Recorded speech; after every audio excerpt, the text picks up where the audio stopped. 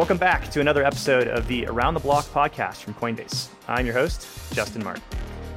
With us this week, we have a very exciting topic. This is one that I've honestly been looking forward to recording and very happy we finally get to publish. We're talking about asset listings at Coinbase. That's right. We're going to talk all about our philosophy around asset listings and hopefully dispel some of the misconceptions that I think are floating out there today. So some of the questions we're going to get into include, why do we decide what assets to list? How do we decide what assets to list? And why do some assets get listed while others don't? What's the prioritization here? How do we think through that? What causes an asset to get delisted? And is there any relationship between Coinbase Ventures and our listing process? So with us to break down all this is Paul Grewal, our Chief Legal Officer, as well as Surajit Chatterjee, our Chief Product Officer. But before we get into it, we originally recorded this episode, and shortly after recording, we had heard reports of people appearing to buy certain assets right before we'd announced they'd be listed on Coinbase, allowing them to potentially benefit from price movements that sometimes accompany our listing announcements. So before we get into the original episode, we do want to briefly address this matter and provide some context and some updates, as well as some changes we'll be making around our listing process in the coming quarters. For this first part, I have with me Paul Grewal, our Chief Legal Officer, to break it all down. Paul, help us figure it out. Thanks, Justin. As you mentioned, we are certainly aware of concerns folks may have that there may be some participants in the market that are taking advantage of certain information that is available as part of our listing process.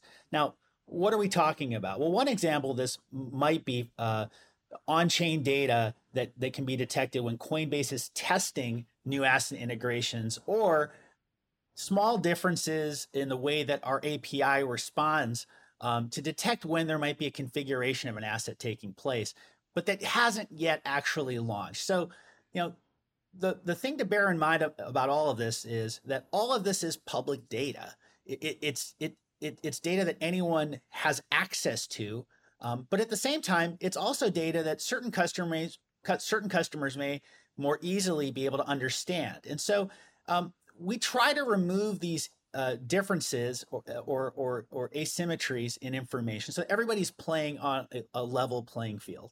Now, separate apart from this type of information that's made available to the public as part of our listing process, there's also a possibility that somebody from inside of Coinbase could either purposefully or inadvertently disclose information to people outside the company who are engaging in illegal activity. Now, I have to be super, super clear about this. At Coinbase, we have zero tolerance for this particular type of behavior, and we actively monitor for it. We conduct investigations when we have suspicions that something may be occurring that's inappropriate, and we work with outside independent law firms to make sure that we get the facts right and we have a clear understanding of what's going on. These firms help us as well by reviewing our listing systems, the tools that we're using. We work together with these outside firms to conduct independent blockchain analysis to trace transactions that may be taking place. And we also look for social clues or signals that suggest that there are ties or links between people inside of Coinbase and anyone outside of the company who may be thinking about or actually engaging in any kind of front-running activity. Now, just to be super, super clear about this, if any of these investigations finds that anyone at Coinbase somehow participated in a scheme or activity that was or is prohibited by our policies, we terminate them. We fire them immediately. And we also go further than that. We refer them to relevant authorities, including for potential criminal prosecution, because again, we have no tolerance for this on our platform. Now, separate apart from all that, Coinbase has a very explicit trading policy, like every publicly traded company, that restricts what people inside the company, including employees, can do when they're interested in buying or selling company stock. Our trading policy that goes beyond this because of the nature of Coinbase's business. And so that policy prohibits employees, prohibits our contractors from trading on crypto assets, or trading crypto assets rather, when they're doing so on material non-public information. And of course, a great example of this is when a new asset is under consideration or is planned to be added to our platform. We have strict rules that employees only trade crypto on Coinbase's platforms where that asset is supported. And we do this so that we can have clear line of sight and understand whether there may be prohibited trading activity taking place. We have a special team, a trade surveillance team that is responsible for this. And that team uses advanced software to not only investigate potential illegal activity, but also to get ahead of it so we can stop it even before it takes place. So that's what we're doing and have done at Coinbase to keep our platform safe. And at the same time, we're very eager to, and always looking for better ways to do this work and to improve our system so that people have full confidence that Coinbase is creating a level playing field for all. Thanks, Paul. Yeah, appreciate the transparency.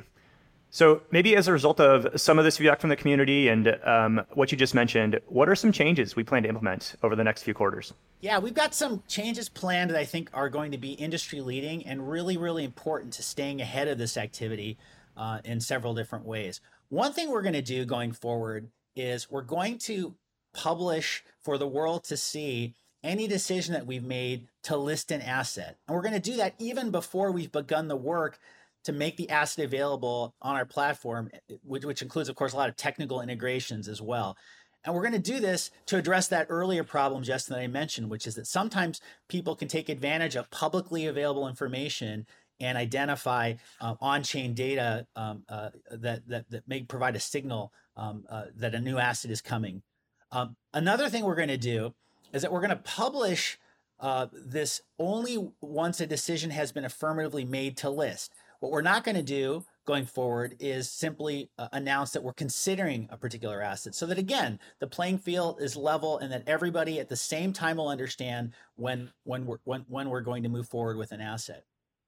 Separate and apart from all of that, we're back in March, we announced that we were releasing a new label, what we call an experimental label, on our asset pages, and we're going to be making disclosures around that when executing trades for certain assets. And the assets that are going to bear this experimental label are going to be those that really are suitable only for more advanced traders, because we want to make sure that our customers know exactly what risks they're getting into when they're trading any asset. We'll continue to develop these labels going forward, and the idea overall is to provide as much clarity and transparency for our customers as we can. Another thing that we're going to do is we're going to enhance our asset ratings and reviews, and we're going to do that on top of what we're already doing, which is we already provide basic information about each asset so that our customers can make good, solid decisions about where to put their money. What we're talking about now is going to the next level by actually providing formal asset ratings and reviews that give the community additional information on each asset. And this includes information on assets, whether we list them or not. Now, many folks are going to be familiar with this concept from other consumer products and services that utilize this wisdom of the crowd to help people make good purchase decisions, right? Think about Airbnb, think about Uber, think about Amazon.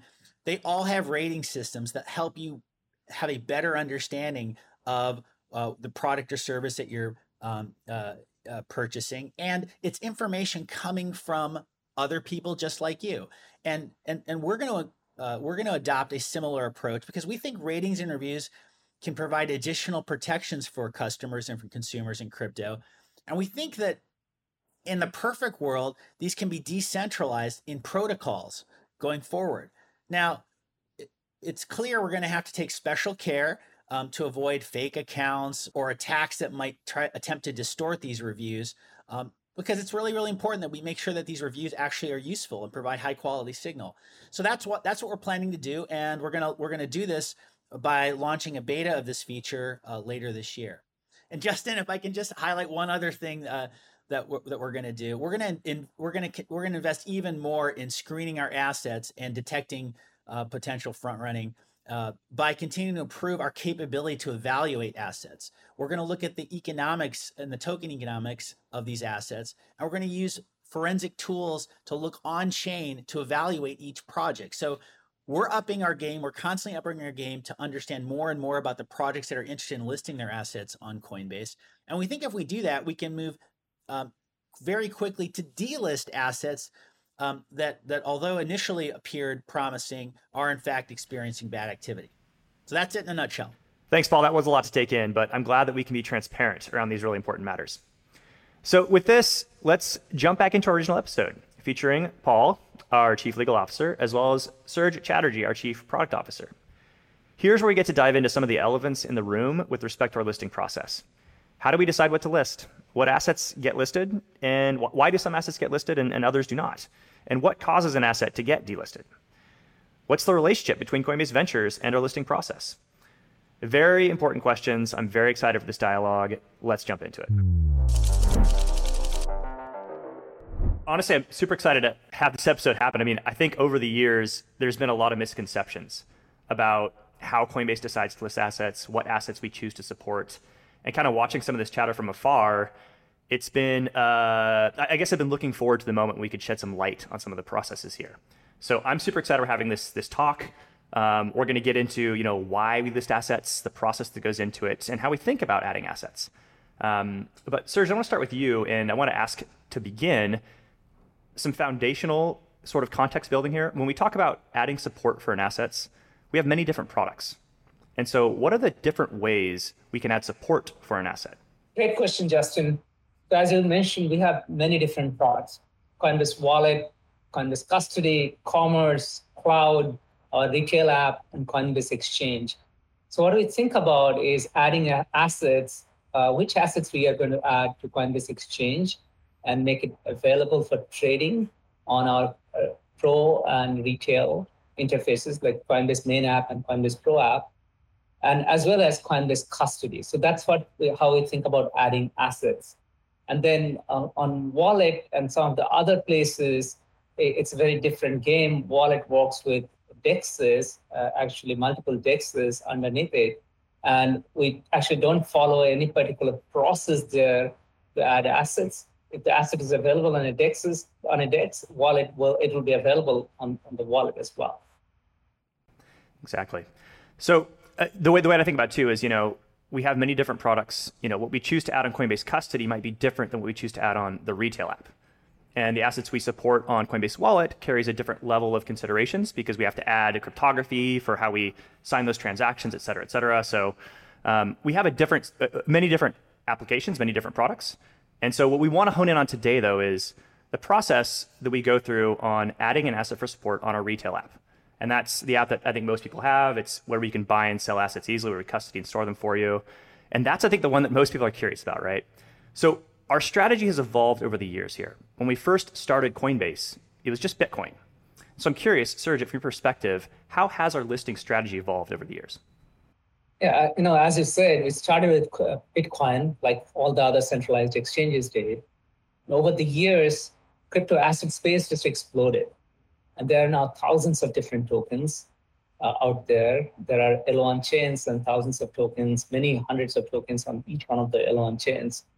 So we are looking at how do we add as many assets as possible compliantly, securely, and legally. So that's our goal, and how many assets we make available to our users, our retail users, following those norms. And I can talk a little bit about what we do and technically, and maybe pass it on to Paul to talk about the legal compliance and security hurdles that every asset has to go through before they'll get listed on our exchange and on our retail app. So on technical side, adding tokens from new chain is technically very intense, actually. And we often request new chain, new asset issuers to work with Rosetta, which is an open source software that we have made available that makes it easy for anyone to list their assets to any exchange, including Coinbase's own exchange. Adding ERC20 tokens is relatively easier, and we can do that in days' time technically. And of course, everything has to go through a process of legal compliance and security review. Maybe Paul, you can talk a little bit about that. Happy to talk about that. Justin, you mentioned that our strategy has evolved over the years. One thing that hasn't evolved, one thing that's remained quite fixed actually, is that we will only list assets that meet and pass our legal compliance and security standards, which are grounded in standards that really reflect our focus on offering products that make sense for the market. And so that's the main reason why we have invested so many different resources, both internally and externally, in order to get these legal compliance and security issues right. And so, when we go through this process to evaluate a particular asset, we're focused on whether we can meet the standards. What we're not focused on is picking winners and losers. That is, if an asset can pass our legal test, if it can pass our compliance test, if it can pass our security test, at that point, we want to list it because we believe the market should decide, who's going to win and lose, not Coinbase. And that's how we get to this, this goal we have of offering, an Amazon that is, the everything store for crypto assets in the same way that the original Amazon was the everything store for legal goods. Yeah, there's kind of two big buckets of complexity, right? There's the technical aspect of things. How do we technically support an asset? And then there's, as you mentioned, the security, compliance, and legal framework of, can we add this asset? And is it secure and compliant to do so? When we zoom out a little bit, there's obviously a lot of complexity to unpack, which I'm excited we're finally doing. But can we talk a little bit about prioritization and how we decide which assets are maybe top of the fold or below the fold? Or how we stack rank the selection of assets we want to add? Look, we want to look at assets that have a base level of trading volume, right? And we often stack rank based on trading volume, how popular the asset already is in the market. Of course, that particular algorithm does not work for day one assets. So we look at many day one assets and we work with the project teams and assess how interesting that asset will be, and that plays into our decision to list a day one asset. So high level, it's about kind of looking at trading volume and looking at whether it passes through the technical and legal compliance and security hardware. I think my main frame on this too is, we don't necessarily want to be gatekeepers to the industry. The idea of being the Amazon of assets means that we're not the ones that are making the decision on what assets our customers can and can't, integrate or use or hold or own. And so our framework, also our prioritization framework, in my head at least, I'm not part of the listing team, of course, but in my head, it's that, we just want to be able to list the assets that we see are popular and that we see are actually doing something interesting and unique in crypto, are moving the space forward. We want to be beneficiaries to the industry. One of the mandates for Coinbase Ventures, by the way, is, we want to be an arm of the company that seeks to accelerate the adoption of crypto and seeks to help it succeed its potential. And I kind of view the asset listing strategy a little bit in the same light. We want to be adding the assets that are helping move that goal forward. We don't want to be arbitrary decision makers or kingmakers of any sort. And so our framework on deciding what to list likely comes down to, hey, is it an interesting asset? Are people using it? Do they like it? Is it pushing crypto forward? If yes, or to the degree it's higher, it's probably going to be higher on our list, right? Let's pause here too, though. Sergey, you mentioned some technical aspects. I think there's some interesting things to unpack here. When we talk about the technical reasons or the technical challenges to supporting an asset, this does come with a couple different wrinkles, right? You mentioned the ERC20 tokens, Ethereum tokens, are easier to list than assets on other chains. And so that's also a bit of a differentiator here, right? Is the technical burdens for what assets are easier to list versus others. Can you talk about maybe how that impacts our decision-making as well? Yeah, look, we are always looking at how do we make more assets available to consumer more quickly. So that it does mean like everything that when we prioritize, we may see an L1 chain asset may be more important, but it may take weeks to launch it because of technical complexity. So we'll not wait for that to launch. We'll basically let any asset go forward, whichever is kind of move faster through our process. And for ERC20, that process is very simple. It literally takes us a few days to integrate a new ERC20 and launch that asset. For some of the L1 chains, it may be very complex, depending on the chain and how it's architected. It may take many months sometimes to launch a new asset. So again, we are not here to be gatekeepers to figure out which asset launches first. We are trying to see, okay, is this a viable asset? Is this doing something interesting? Is there some trading volume, base level trading volume? Right? Is this moving the ecosystem forward?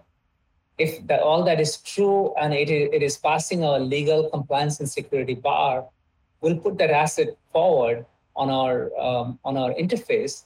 And in fact, I want to just mention one thing here, particularly for longer tail assets. So what can happen in this kind of marketplace, in this ecosystem, is you only choose the bigger assets, right? And the big gets bigger and the smaller assets never get a chance. So we are cognizant of that. And what we are trying to do is we want to give a fair share to any assets, right? Any new asset that may one day become very big. So we launched a new category called experimental assets, where we are actually giving opportunity to many of the long tail assets in the market. We are going to tag them with experimental assets, which means that the asset is similar in many ways. You can still send, receive, buy, or sell the asset, but it just tells the user that there is potentially more risk involved, and please be cognizant of the risk, read the disclosures before trading. And we want to give everyone a chance through that process. Yeah, this probably comes back to some of the unique challenges around supporting like the bleeding edge of crypto, where the space moves so fast. And a lot of these assets, for example, we recently launched the Ape coin, right?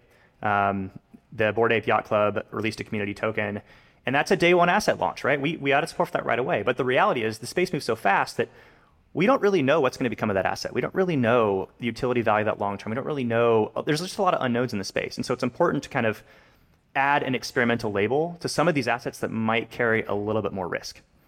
There's becoming, in my head at least, a little bit of a bifurcation between assets that have been around for a long time and have at least more of a pedigree, more of a Lindy effect, so to speak, right? And assets that are newer and more experimental. So I'm glad that we're adding this label to it. But what I'm hearing you say is the experimental label is more just something for our customers to recognize and understand that asset might carry some additional elements of risk or volatility, and it's newer, and so we don't really know what's going to become of it, but we still want to be able to list it, and we still want to be able to support it. Yeah, Justin, one way I think about it is that it's about consumer protection plus and investor protection plus, right? The legal compliance and security reviews that we undertake are really about, fundamentally establishing the viability, as Surjit put it, of the asset, right? So, for example, when it comes to our security review, we don't want to list, and we will not list a token that would let the issuer or the creator suddenly take back the token from the person who actually owns it and rightfully owns it. That's just not acceptable. We have to obviously consider whether or not a particular asset may qualify as a security under the federal securities laws. That's not a viable asset from our perspective. But beyond that, we want to let the market decide. And so in certain instances where assets are new, where trading volumes may be more limited, at least initially, we want to make sure that investors or consumers understand what they're getting into. But under all circumstances, we're making sure that these tokens belong in the market. And that's how we focus our energy and how we think about the review from the legal and compliance and security side. Exactly. I actually want to bring up a common critique that I've heard sometimes online. And it goes around the idea of adding assets that might not be quote, quote, serious. Back in of course, Coinbase started, it was just Bitcoin, and we only listed Bitcoin, and then we finally listed Ethereum and other projects, and it's ballooned from there, right? But we've recently added tokens like Dogecoin, Shiba. We recently had another one, the protocol. This is an interesting protocol about pets, so, and monetization data around pets. But one of the critiques here is that maybe we're not listing quote, quote, serious projects, and there's this new category of meme coins, right? So I'm wondering if you guys could shed some light on how we think about these sort of novel new meme coin type assets.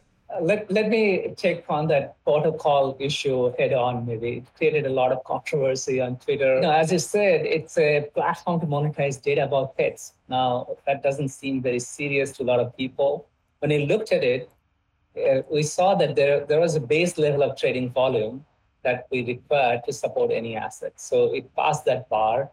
It also met all our security, legal, and compliance standards as well. So, and it was a ERC20 token. So it was technically very easy to launch, very simple to list. So that's why it got listed pretty quickly. And as you said, as Paul also mentioned, we don't want to be the arbiter of which assets are deserving and which are respectable and good and so on. We want to let users, individuals decide. I mean, that's the ethos of crypto. Let users decide in a free, open marketplace. So like SHIB and Doge are other examples. And they are dog-themed coins as well. And they have very large liquid markets. And in fact, on SHIB is actually one of the largest held assets on Coinbase. So, people love dogs. They like tokens about dogs. That's how it goes, go figure. It's certainly surprising, right? I think I'll be honest, back in, when Doge was released, especially back in 2013, the original altcoin era, when like Bitcoin forks were being launched and Doge came out, and it was just a silly little joke, of course. And I remember I was like, oh, this is a fun little joke, like, nice to have. I was certainly kind of bearish on the long-term prospects of that asset. But this is maybe the important point is like, look, if we're trying to be arbiters of what people can and can't hold or own, and we want to make our own determinations about what is above the fold or below the fold, well, we're probably going to be wrong in certain cases, because I would have been wrong about Doge, right? And now many years later, Doge is highly liquid, it's beloved by many. And for the record, if society likes an asset and they want to own it and hold it and have fun with it, that's going to happen, whether I think it's serious or not. And my tune on Doge, just for the record too, my own personal thoughts here. But I think it's a valid asset. I think it's an important one in the industry, and it represents a new category. And so if we're trying to play gatekeeper, we'd be unfairly harming that market. So that's my little talk on Doge, I suppose.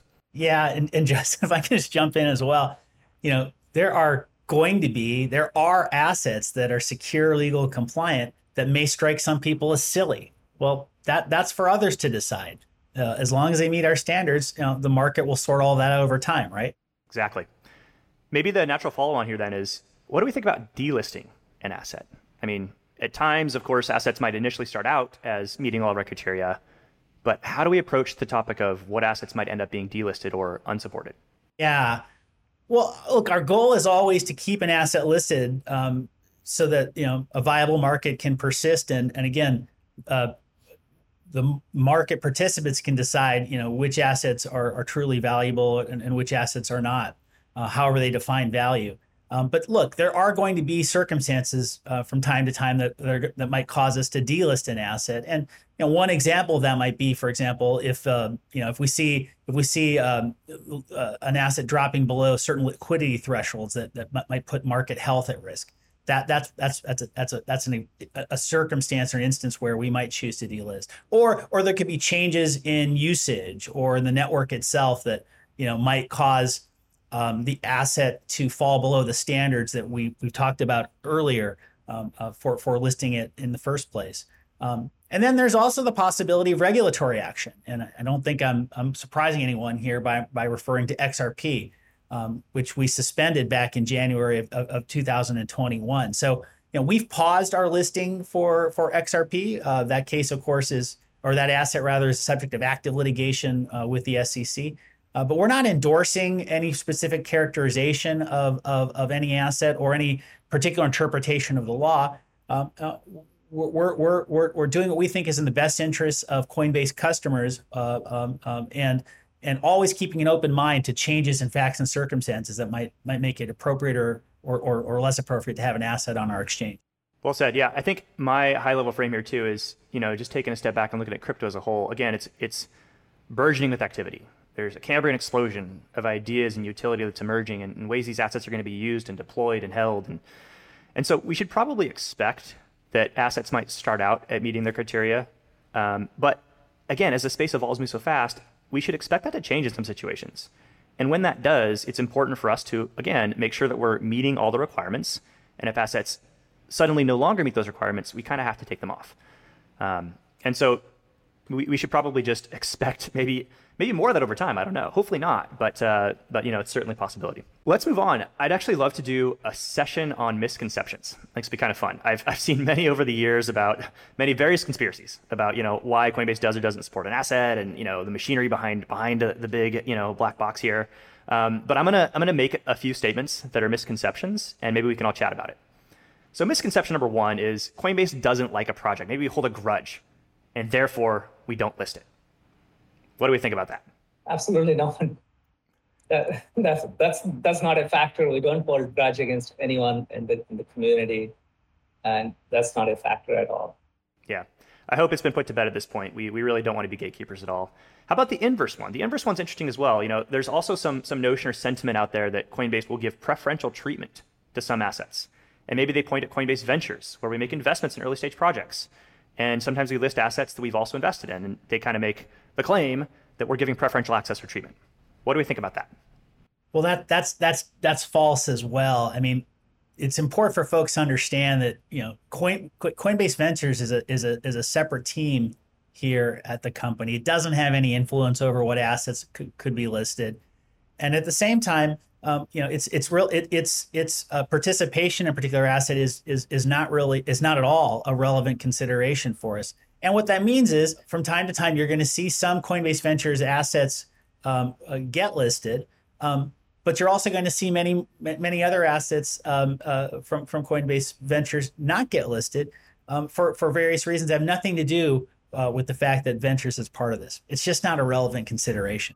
My personal take on this too. I mean, I sit on Coinbase Ventures, and so that's kind of one of my main duties here at Coinbase. And look, I mean, I think it's actually just a natural consequence of the fact that Coinbase Ventures will invest in high quality projects.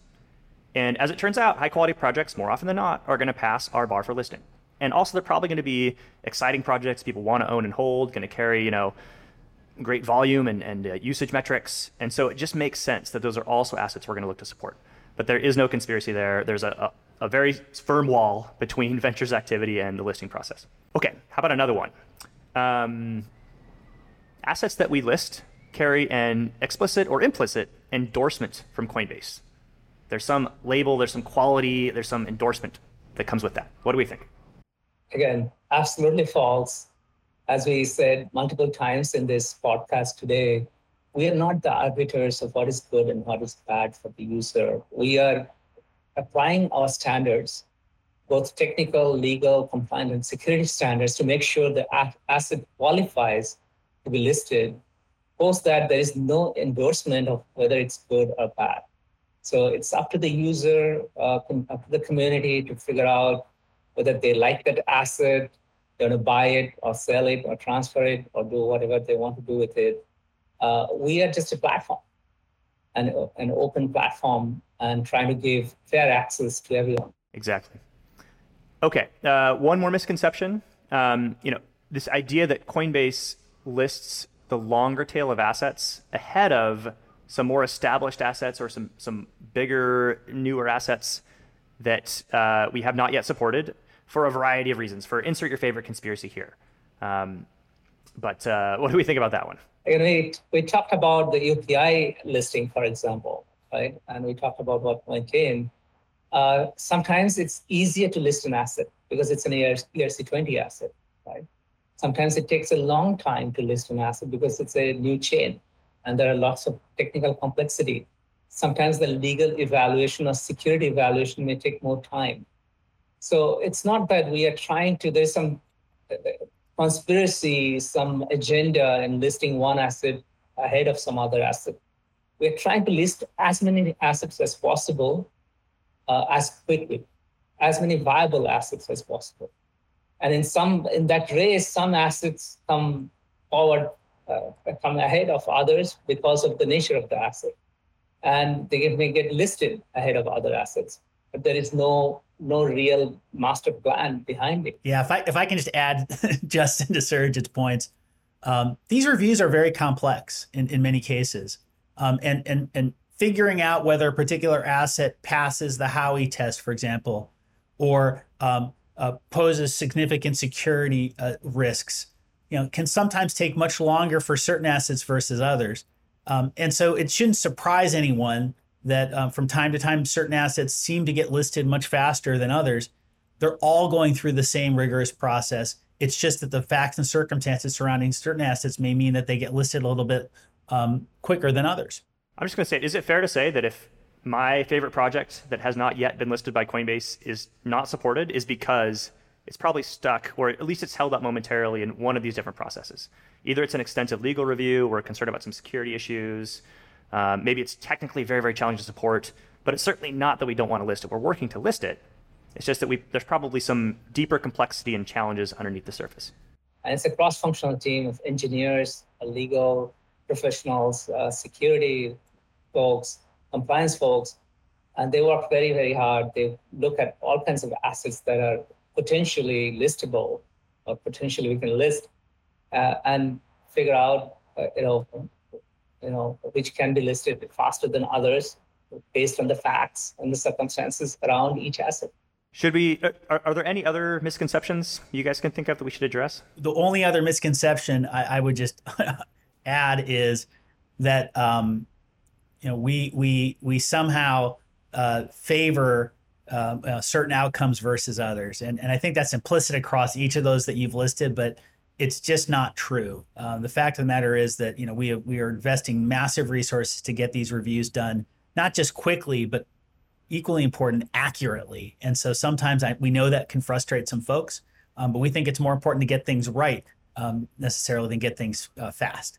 Much more chaotic to support an asset and then realize later on, oh, whoops, maybe it didn't pass this bar over here. Maybe we moved too quickly in a certain area and have to go back and delist it. That would be much more chaotic. Yes, for sure. Let's end with a bit of a question that our protocol developers and projects are probably curious to know. Surjit, what can these projects do to increase their chances of getting supported by Coinbase? I have 3 tips. Build a very high quality project. That's the first one. The project should have strong community, legitimate trading volume, interest. So do everything to build a high quality project. Tip number 2, integrate with Rosetta. This will help you accelerate the process of listing into Coinbase and also in other exchanges as well. It's an open source software that helps asset issuers list their assets on exchanges, centralized exchanges. And number 3, apply on assethub.coinbase.com. This is our portal for any new asset issuer to actually submit their asset for our review. And it makes the whole process a lot simpler, easier from workflow perspective internally. So just go and use that portal, submit all the details, and it just goes through our process kind of a lot more smoothly. So those are the 3 tips. And I just want to add one thing, just like you see long tail assets trade on decentralized exchanges without any controversy, we don't think listing on centralized exchanges should be viewed any differently. Provided, of course, they pass the base levels of security and compliance checks and technical checks and so on. So that's something to remember, that we are trying to see how we can bring more and more assets in front of our users, including top assets and long tail assets. And we are not trying to be the arbiter of which asset is good or which is bad for the user. I, for one, am just super excited that we finally got a chance to sit down and talk about all this. There's been a lot of misconceptions and conspiracies. I think people, absent hearing us talk about the process, it's human nature to kind of make up your own reasons. And in that void, oftentimes the reasons are misconceptions that are incorrect. And so if we could shed any light on this at all, I think it's a win. Well, there you have it. Hopefully that was a bit illuminating on how we think about asset additions, how we view our place in the industry, and how we try to protect both the consumers and the industry from potential harm by making sure we're doing the right legal diligence and security evaluations, as well as, of course, the technical work to support these assets. But I'm curious, did we ask all the questions? Are you still curious about something? This is your chance. Reach out to me on Twitter. I'm jmart_199. Also, leave a comment on YouTube. Engage with us. And let's see if we answered all of your questions. Also, be sure to listen and subscribe wherever you listen to your podcasts. And check us out on the web, coinbase.com/aroundtheblock. You'll find additional long-form research as well as other past podcast episodes. And as always, catch us next week for more. See you then. Today's conversation is for informational purposes only and does not constitute legal or investment advice. Actual results may vary materially from any forward-looking statements made and are subject to risks and uncertainties.